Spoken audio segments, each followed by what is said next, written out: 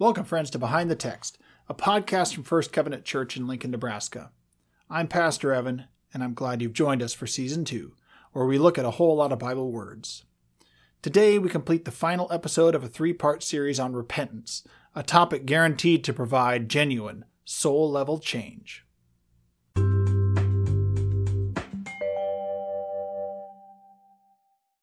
It's amazing what doctors can do with the human heart these days.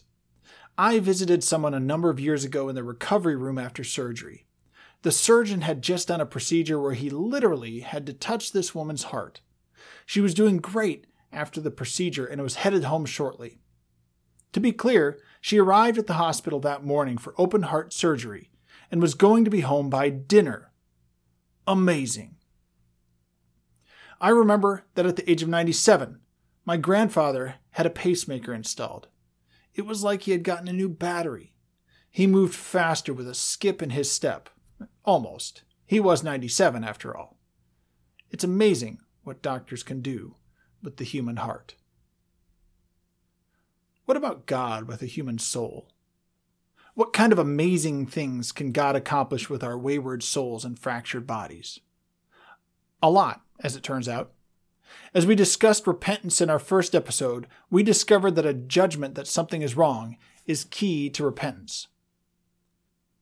There are preventative things we can do to a home or car to make sure parts don't break at the wrong time, but we make those changes assuming that at some point they will break. We generally don't replace things that will never break. If we're honest, there are many, many things in our lives that reflect the brokenness of a world steeped in the curse of sin. The reality is that our lives should not be so broken. Brokenness is not God's desire, but they are indeed broken.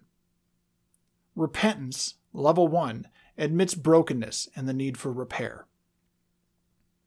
Repentance level 2 builds on this judgment of wrong, but turns to right.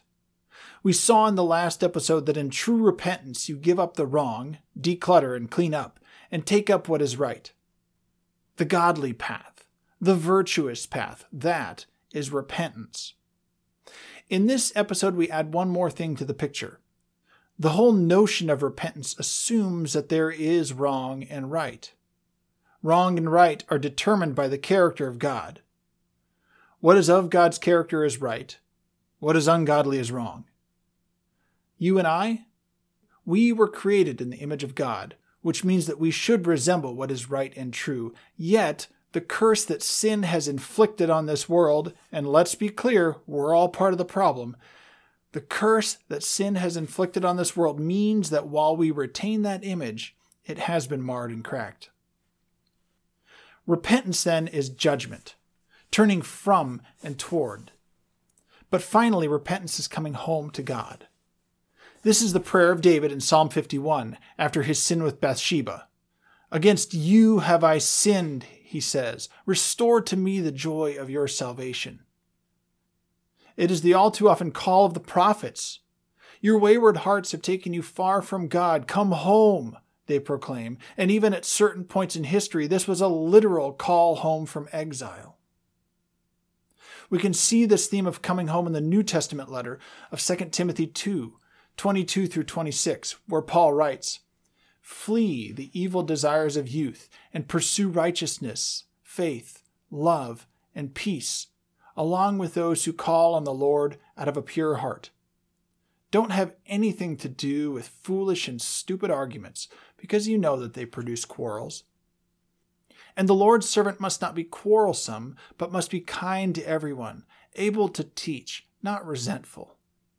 Opponents must be gently instructed in the hope that God will grant them repentance, leading them to a knowledge of the truth, and that they will come to their senses and escape from the trap of the devil, who has taken them captive to do his will." Repentance is the path back to knowledge and truth, back to God's holiness and intent. This path, Scripture keenly and fervently tells us, is through Jesus.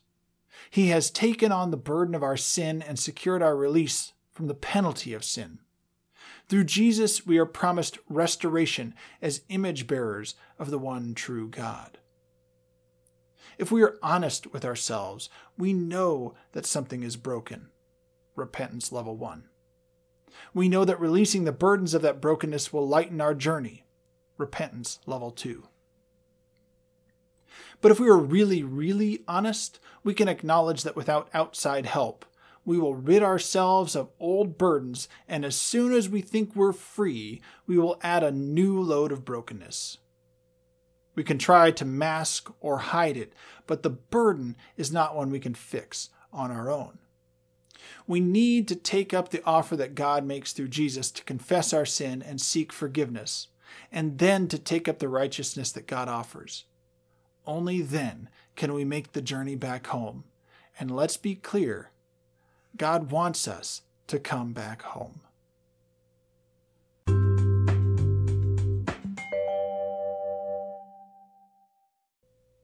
Thanks for listening. If you benefited from this podcast, I guarantee one of your friends will too. Share this podcast via text, social media, email, CD, or 8-track. If you want to suggest a future podcast theme, go to firstcovenantlincoln.org/media and use the form to submit your questions and ideas. I'm Pastor Evan, and I'm thankful you took this journey with me. Let's do it again soon.